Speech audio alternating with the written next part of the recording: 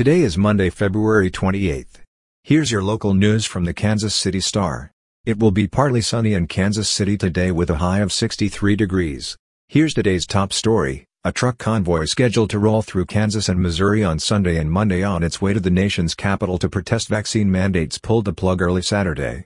In a post on their Facebook page at 1:53 a.m., organizers of Freedom Convoy USA 2022 said there weren't enough participants to continue. The post said, quote, "The launch in California had a good turnout of supporters, but only 5 trucks were with us on arrival in Vegas. There are 2 other convoys that have massive turnouts, and are in progress to the D.C. area as we speak. They are the People's Convoy, which was the first convoy to launch out of Cali, which is in New Mexico now, and the Texas Convoy, which departs soon."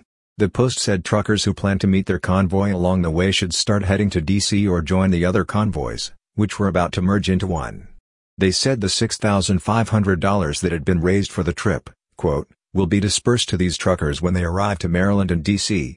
In crime news, 2 men and a woman were found with gunshot wounds early Sunday in Lenexa, police said.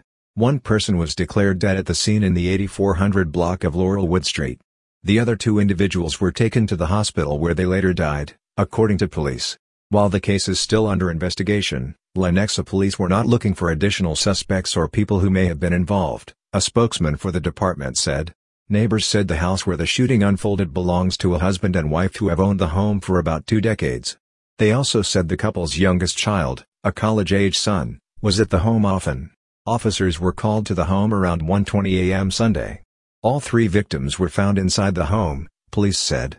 2 other adults were also in the home at the time but were not involved in the shooting, according to police. As of Sunday afternoon, police had yet to release the names of the victims. However, they said the victims included 1 man in his 30s, 1 man in his 20s and 1 woman in her 20s. And finally, in sports news, perhaps nobody knows what it's like to sit on the particular perch currently occupied by Bobby Witt Jr. as does former Kansas City Royals star Alex Gordon. Witt, a 21-year-old 5-tool shortstop and one of the most highly regarded young players in the game, hasn't played a moment in the majors. Yet his Royals debut will arguably be the most anticipated since Gordon's in 2007.